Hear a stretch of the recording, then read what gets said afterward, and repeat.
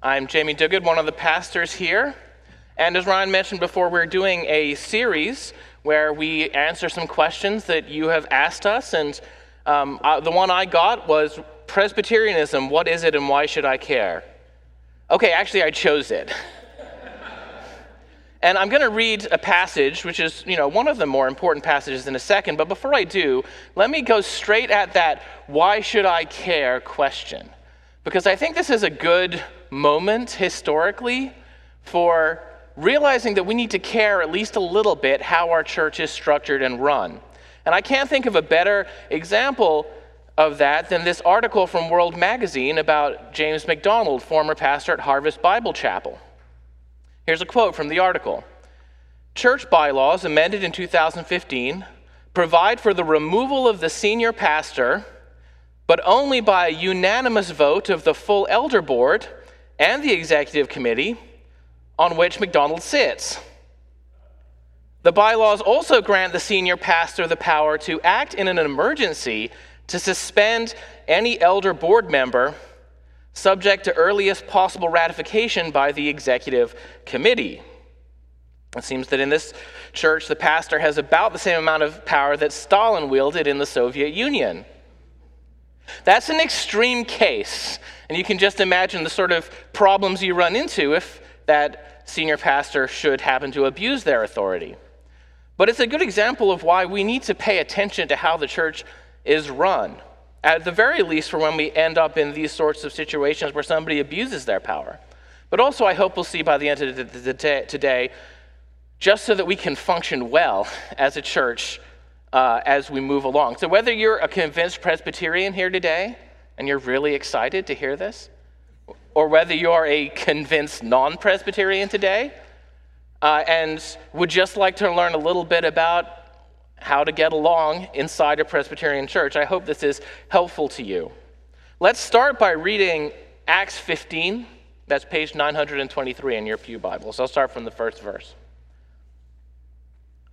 But some men came down from Judea and were teaching the brothers, unless you are circumcised according to the custom of Moses, you cannot be saved.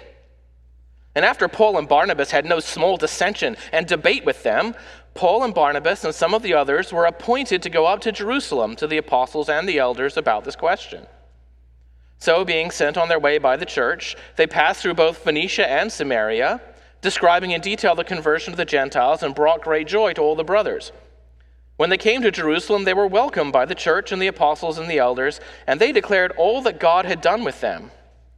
But some believers who belonged to the party of the Pharisees rose up and said, "It is necessary to circumcise them and to order them to keep the law of Moses." The apostles and the elders were gathered together to consider this matter. And after there had been much debate, Peter stood up and said to them, "Brothers, you know that in the early days God made a choice among you that by my mouth the Gentiles should hear the word of the gospel and believe. And God, who knows the heart, bore witness to them by giving them the Holy Spirit, just as he did to us, and he made no distinction between us and them, having cleansed their hearts by faith. Now, therefore, why are you putting God to the test by placing a yoke on the neck of the disciples that neither our fathers nor we have been able to bear? But we believe that we will be saved through the grace of the Lord Jesus, just as they will." Then all the assembly fell silent. And they listened to Barnabas and Paul as they related what signs and wonders God had done through them among the Gentiles. After they finished speaking, James replied, "Brothers, listen to me. Simeon has related how God first visited the Gentiles to take from them a people for his name. And with this the words of the prophets agree, just as it is written, 'After this I will return, and I will rebuild the tent of David that has fallen. I will rebuild its ruins, and I will restore it, and the remnant of mankind may seek the Lord, and all the Gentiles who are called by my name, says the Lord, who makes these things known from of old.' Therefore my judgment is that we should not trouble those of the Gentiles who turn to God, but should write to them to abstain from the things polluted by idols, and from sexual immorality, and from what has been strangled, and from blood. For from ancient generations Moses has had in every city those who proclaim him, for he is read every Sabbath in the synagogues." Then it seemed good to the apostles and the elders with the whole church to choose men from among them and send them to Antioch with Paul and Barnabas. They sent Judas called Barsabbas and Silas, leading men among the brothers, with the following letter. The brothers, both the apostles and the elders, to the brothers who are of the Gentiles in Antioch and Syria and Cilicia, greetings. Since we have heard that some persons have gone out from us and troubled you with words, unsettling your minds, although we gave them no instructions, it has seemed good to us, having come to one accord, to choose men and send them to you, with our beloved Barnabas and Paul, men who have risked their lives for the name of our Lord Jesus Christ. We have therefore sent Judas and Silas, who themselves will tell you the same thing by word of mouth.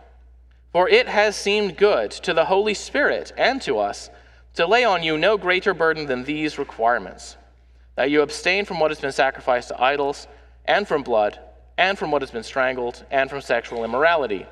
If you keep yourselves from these, you will do well. Farewell. So when they were sent off, they went down to Antioch, and having gathered the congregation together, they delivered the letter. And when they had read it, they rejoiced because of its encouragement. And Judas and Silas, who were themselves prophets, encouraged and strengthened the brothers with many words. And after they had spent some time, they were sent off in peace by the brothers to those who had sent them. But Paul and Barnabas remained in Antioch, teaching and preaching the word of the Lord, with many others also. This is the word of the Lord. So why care how the church is run and how it is structured? One thing that stands out, given the article I read, is the problem of abuse. But it's also very practical for every Christian to understand something about how their church is run, because all of us participate in it in some way. Now, I know that some of us prefer to avoid this subject because there are many differences among Christians about how the church should be run. I will say, Scripture does teach how we ought to run the church.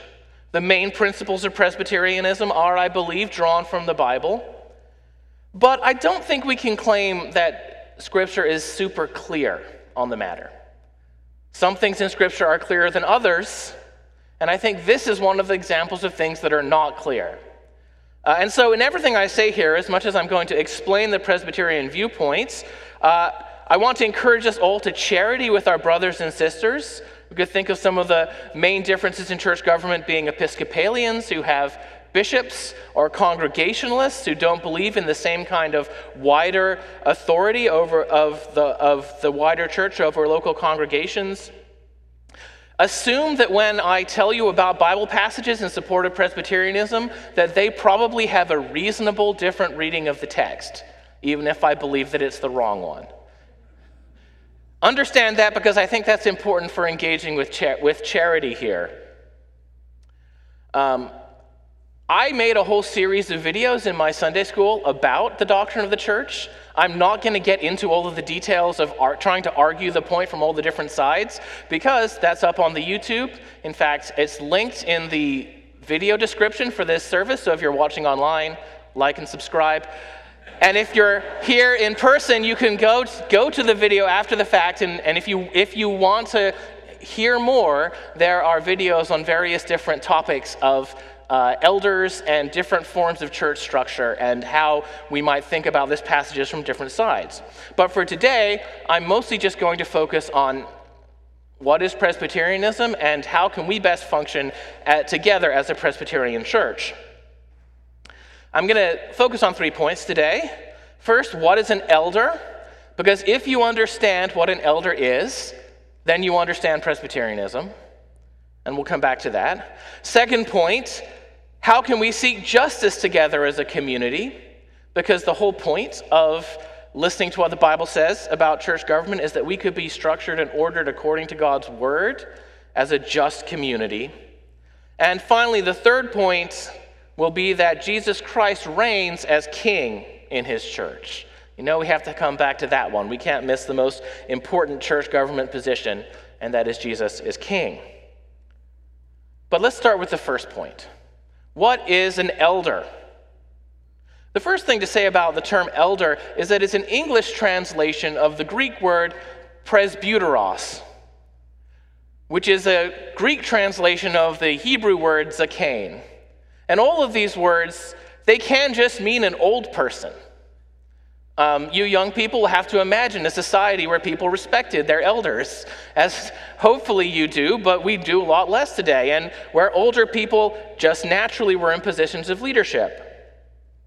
However, the word gets this technical use for certain elderly men in the society who are appointed to positions of leadership. And it's from the Greek word presbyteros, elder, that we get presbytery, a council of elders that meet together, and Presbyterian, a system of church government based on councils of elders meeting together. So Presbyterianism is just elderanism, I suppose you could say. So, what is an elder in the Bible? Where do they come from? That's actually kind of an interesting question, because no matter which testament you start out with, elders are sort of just there. Right in Exodus 3, when God is speaking to Moses, having grabbed his attention as he was shepherding on the hillside, he tells Moses to go and gather the elders of Israel. It would seem that this is an institution that's just sort of organically grown up while Israel is in Egypt. But in Numbers 11, God tells Moses to select 70 of these elders, and he specially gifts them with the Holy Spirit to aid Moses in leadership. So the first important point to grasp is that God gives elders a special gift of the Holy Spirit that qualifies them for leadership. We see the same thing in the New Testament. It continues right along. In Romans 12 and 1 Corinthians 12, Paul tells us about gifts of leadership and government, which are just some of the many gifts that the Holy Spirit gives to his church. And when we combine that with the requirements for being an elder that we find from Paul in 1 Timothy 3 and Titus 1, it becomes clear that we don't just appoint elders in the church because we think that they seem like inspiring leaders, or maybe because it feels like they'll push our political program for the church. No, we should be looking for the gifting of the Spirit, men whom God has given to the church to lead it. We're not just doing what pleases us, but we're trying to discern the Spirit's work in our midst. So elders are gifted by God. But it's also true that they represent the particular people over whom they have authority. And those first Spirit-empowered elders, they were chosen from a group of leaders that had just sort of emerged organically in the community. God didn't just abolish the leadership structure he found in Israel. He took it up and sanctified it as part of his church. And if you read the law of Moses, if you look through Leviticus, Numbers, Deuteronomy, you'll see the elders coming back and playing important roles in God's plan for the community. Another place we can see these elders is in Ezra 10. There, God's people were seeking to unwind the complicated effects of community-wide sin, and it was looking to take days or weeks, if not months. And so the people said to Ezra, "Let our officials stand for the whole assembly. We can't all stay here in Jerusalem and work this out. So let our leaders represent us." Once again, note, this starts as a request from the people for their leaders to represent them in the work of leadership. And we can see this sort of principle in the New Testament too. In Acts 6, there's this complaint that the church's resources are not being distributed fairly. Specifically, Greek-speaking widows are not being taken care of. And so what do? Well, this is a chapter that's about the appointment of deacons, not elders specifically. But we do see this general principle that they select leaders that will represent this community. So first of all, the apostles don't pick the leaders. Instead, the apostles tell the people, you select the leaders, and then the apostles lay hands on them. So the apostles do have this role in appointing them, but the people select and the apostles appoint. Secondly, if you actually look at the names of the deacons, they're all Greek names, and one of them is actually said to have been a Gentile convert. What can we gather from this? Well, the leaders that were picked reflected the community that they were serving. They were from that community and therefore able to represent it well. This representative principle is why in Presbyterianism we think it's very important to elect elders. And there's a whole story about the Presbyterian Church in Scotland getting into fights with the government over and over about the fact that you can't give people a pastor or elders that they won't vote for. Elders need the consent of the people in order to govern. So we hold these things in balance. The elders are called by God, but also they represent the people. We need to put one other concept on the table here, the idea of the plurality of elders. If you go through these passages, one thing you'll notice is there's not like one top elder who tells all the other elders what to do. In our passage today, all the elders meet together with the apostles to make decisions. And if you look through the New Testament, sometimes you'll even find the apostles calling themselves a fellow elder with the people. Even the apostles call themselves elders at times. And this is fundamentally how we run our church as well. The elders as a plurality gather together to make decisions. We call the group of elders who meet together the session. That's our term for it. And even our pastors are technically a kind of elder. We call them teaching elders. Yeah, we do have a senior pastor who we ask to take sort of a leadership role. That's Ryan's job. But even Ryan is under the authority of the session. We all are. He's not a bishop. Rather, the buck stops with the whole session. There's only one king in the church. And have you heard of him? I hope somebody's heard of him. Who's king in the church? Jesus, that's right. Jesus is king in the church. He's the only one who wields monarchical authority. One last principle for this first point is that elders biblically are subject to wider accountability for local authority. Back in Exodus 18, Moses' father-in-law Jethro steps in to help him out. Moses is getting a little burned out, and his father-in-law steps in and says, listen, you can't do all of the judging of disputes in the community. And he helps him set up a whole system of judges, and these judges are going to deal with the lesser cases, and only if something's really hard is Moses going to deal with it, and that way he won't get burned out. And if we keep looking through our Old Testament, we see it come up several times that this was the system in Israel. Local judges, local elders would deal with decisions locally, but they could be appealed to a central court in Jerusalem. In the time of Jesus, that court was called the Sanhedrin. And then we get to the early church, and my understanding of Acts 15 is something very similar is happening here.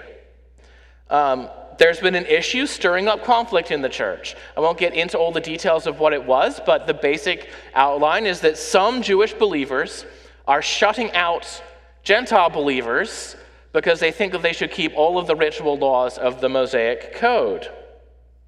This has become such a big issue that all the apostles and the elders have to get together in Jerusalem to decide the matter. And you even see churches like Antioch appointing representatives like Paul and Barnabas and some other unnamed people to go represent them in Jerusalem as a church. Notice the authority this council claims in their decision. Actually, especially this phrase in verse 22, it seemed good to the apostles and the elders, and the same language in verse 28, it has seemed good to the Holy Spirit and to us. Does that language sound familiar to you from anywhere else in the Bible? Well, it should, because it's very similar to our Old Testament reading for today. In this story in 1 Chronicles 13, when David gathers all the leaders of Israel, he says, if it seems good to you and from the Lord our God. And just to drive the point home a little more, our English Bible, it calls the group of elders that meet with David an assembly, the assembly of Israel. And in Acts, our English Bible calls this group of people the church. It talks about the whole church. But just to be clear, for Christians reading their Old Testaments and their New Testaments in Greek, this is the same word, ekklesia. Same word for assembly, same word for church. I think the implication here is that the ideal of Chronicles, that the whole people of God would come together and through their leaders gathering in assembly would make a unified decision that unifies the whole people. That's happening here in Acts 15 with the assembly of the apostles and the elders. Presbyterians understand this to mean that there's wider authority in the church than just the local congregation. Your session is also under authority. If an issue or complaint arises in the local church, then we have a presbytery, all of the elders from the local churches meeting together and they have the power to authoritatively decide a conflict. But what about if there's a problem with what the presbytery does or a complaint?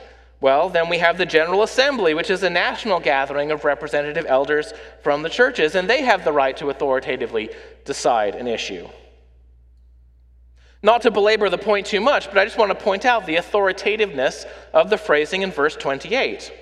For it has seemed good to the Holy Spirit and to us to lay on you no greater burden than these requirements.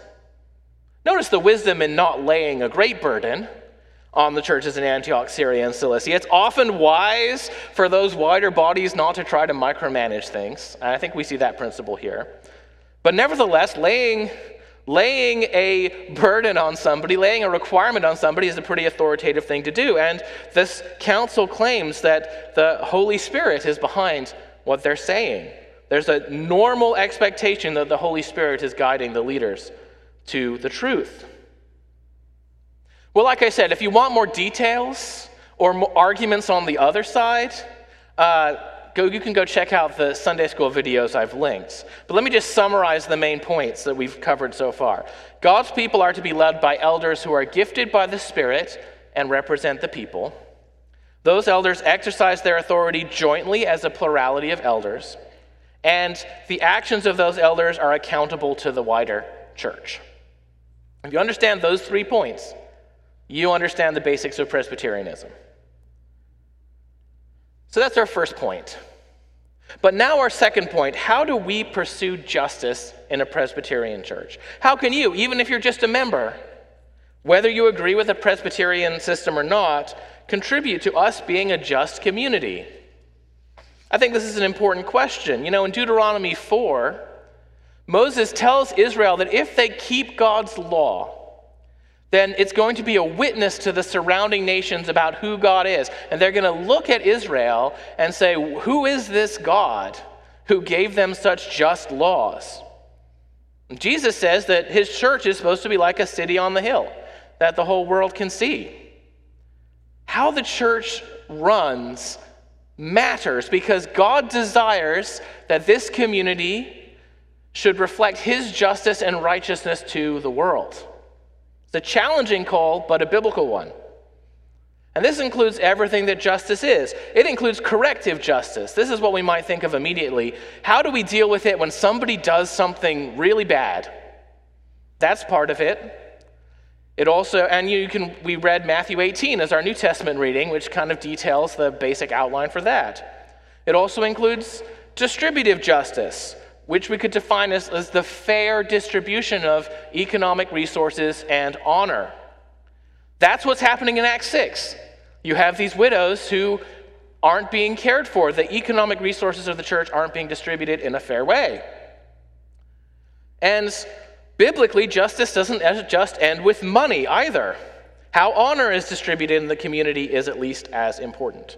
If we behave in ways that dishonor members of our community, if we shame someone who's poorer than us, if we engage in speech that denigrates women or ethnic minorities or other groups in the congregation, then we have a justice problem, even if it has nothing to do with money. So this is just an example of the kinds of things your elders are called to deal with, and hopefully you can see it's a pretty wide group of concerns. But what's your role as a member in the church? Well, let me give you a few thoughts for that. First of all, I suggest it's important for you to know your elders. Find out who your oversight elder is, if you don't already know. Say hi to them at church. Maybe even invite them over for dinner. Seek to build a real relationship. They don't have to be your best friend or even your closest spiritual mentor. But if they know you, and they know something about your needs and struggles because it's their job to care about that, it's going to help them represent you and lead you better. It's also going to help prevent miscommunications and misunderstandings. So seek to know your elders.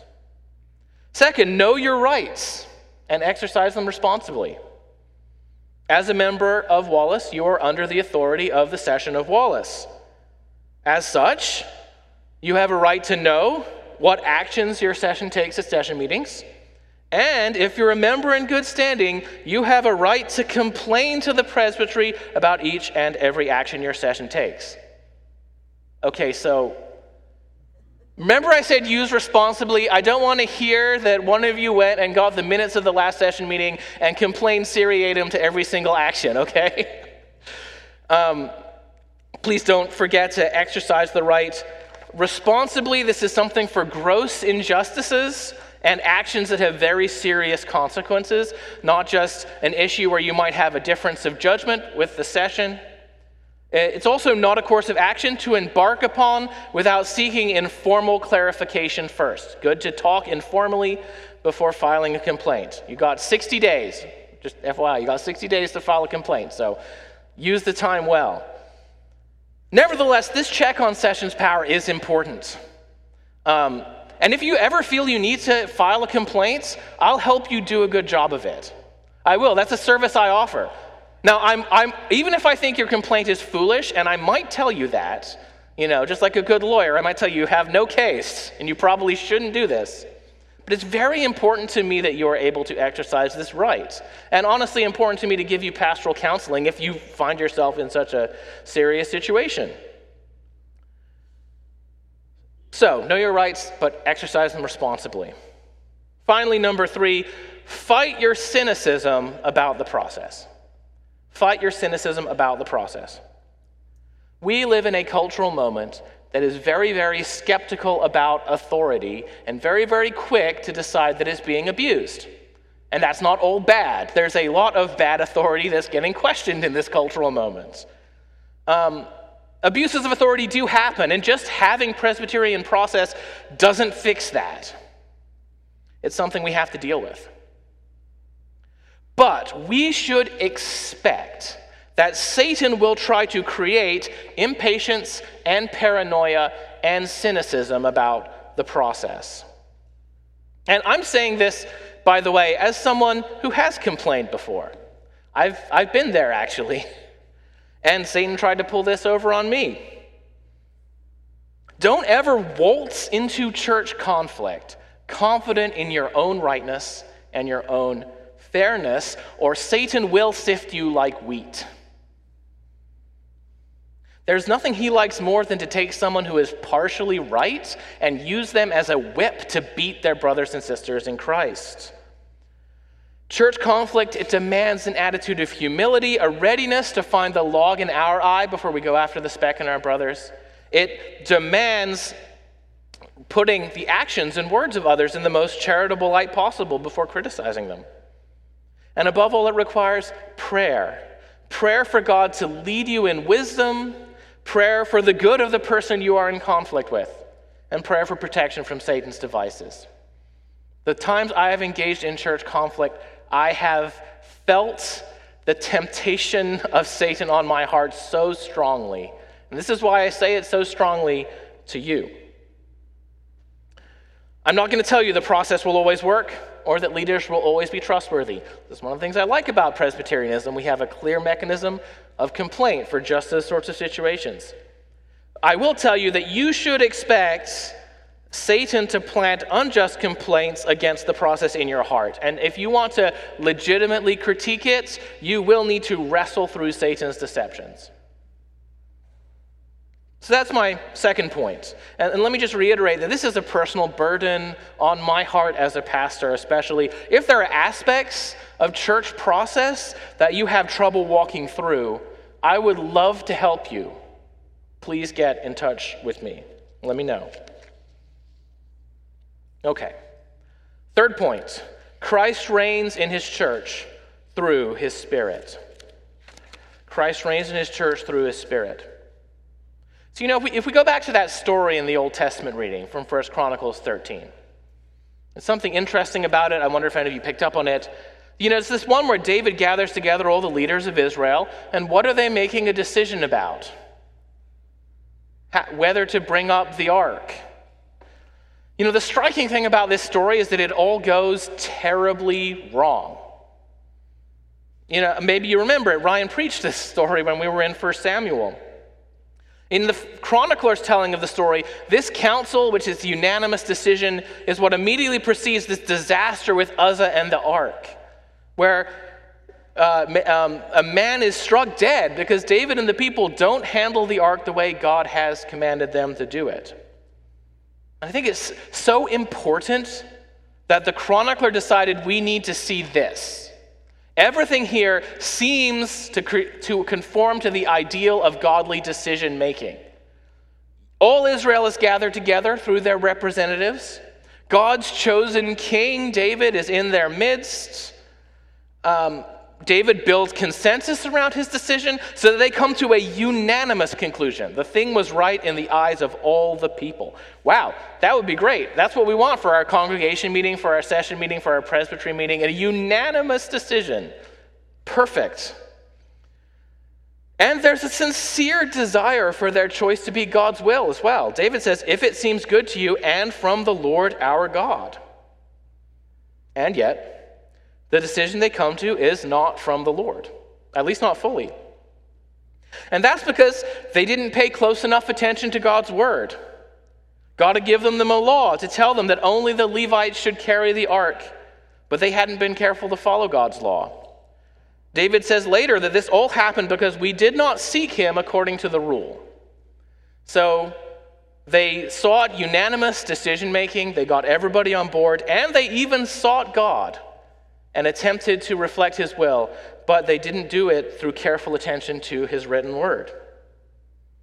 Human leaders, even following the right process, which I think for the chronicler, this is the right process, even sincerely seeking God's will not always make a decision that reflects God's will. This is super, super important to balance what Acts 15 says about the Holy Spirit speaking through human leaders. This is a very important biblical caution. Don't ever let somebody tell you the leaders of the church speak for the Holy Spirit without adding the qualification when they speak in accordance with the Word of God. All church authority is subject to the Word of God.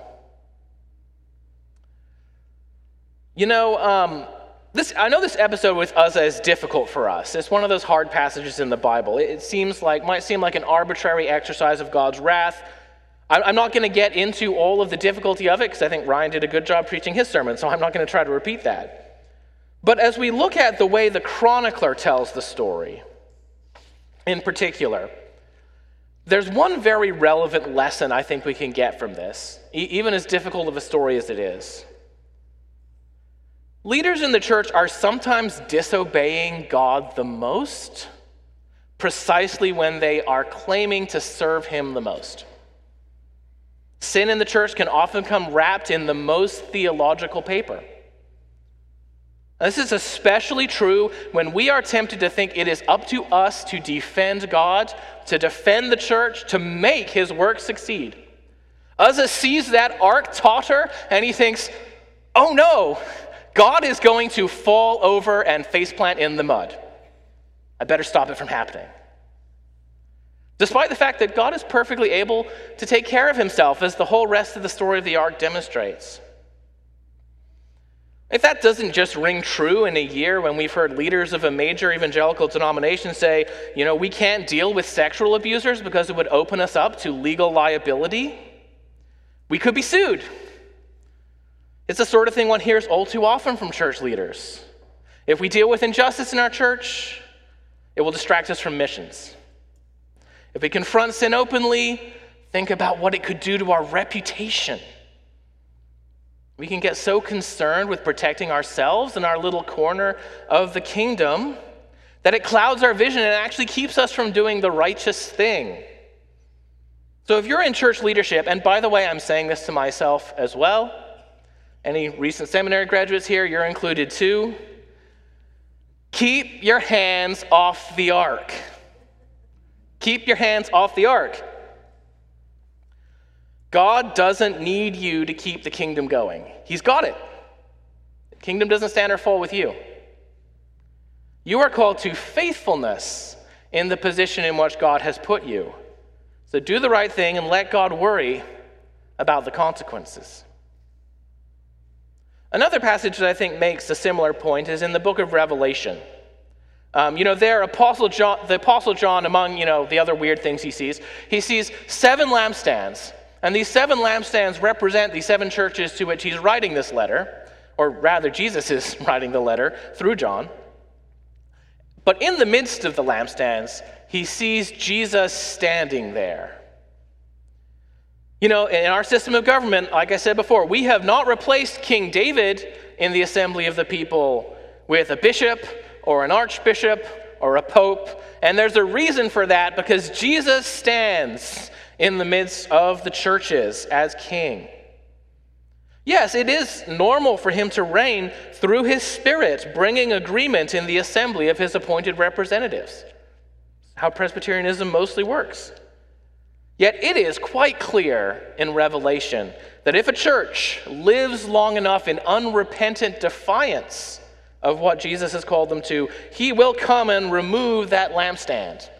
Jesus is not dependent upon the human authority in the church. Jesus is not dependent on Wallace Presbyterian Church. Jesus is not dependent on the Presbyterian Church in America. He can work apart from, despite, and against us if he needs to do so. Of course, this is a deeply challenging truth, especially for those of us who are called to leadership. But I also find it a deeply hopeful one as well. Because the human leaders of the church often fail, even when they have good intentions, even with good Presbyterian process. But Jesus does not fail. In fact, when I think of our human weaknesses, our ornery quarrelsomeness, or our craven fear of conflict, our occasional laziness and negligence, all the things stacked up against us, the human opposition, the spiritual opposition, what's the point of even giving this whole church thing a try?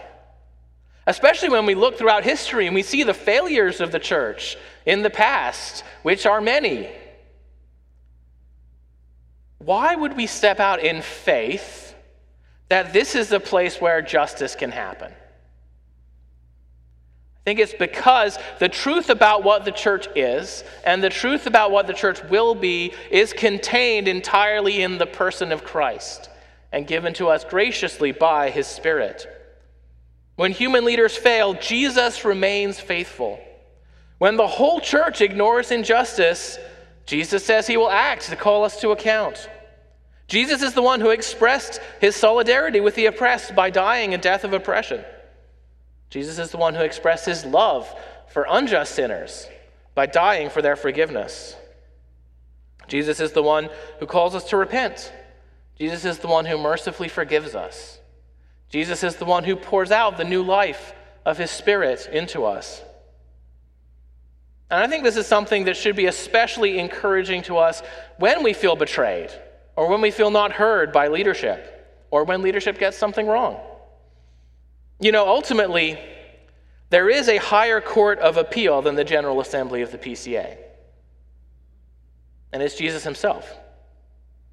And he understands their suffering, and he always acts as a just judge. I don't know what the story of our own congregation is going to be over, say, the next generation. What kinds of challenges of justice and fairness we're going to face in our community. What conflicts we're going to have to work through. I do know that not everything is going to be sorted out until Jesus comes back. We're not going to be a perfect city on a hill. We're going to have to wrestle with injustice in the church. But that's no reason not to expect God to reveal his justice among us in a new way. I think that's something we're actually called to strive for. But as we seek to do that, let's keep our eyes fixed on Jesus. And let's pray constantly for the Holy Spirit. Ultimately, he is the one who rules in his church. He is the one who will keep us on the safe path until the day he returns to establish his perfect justice. Let's pray. Heavenly Father, we come before you as people who stand before your throne and recognize our injustice. Like Isaiah, we come before you and realize that we are people of unclean lips, from a people of unclean lips. But we know what you've done in Christ. And we know that you are at work in your church, and so we pray that you would be at work here at Wallace, keeping us, helping us bear with one another in love, and helping us to, even though imperfectly, witness to your love and your truth and your justice to the surrounding world. Pray all these things in Jesus' name. Amen.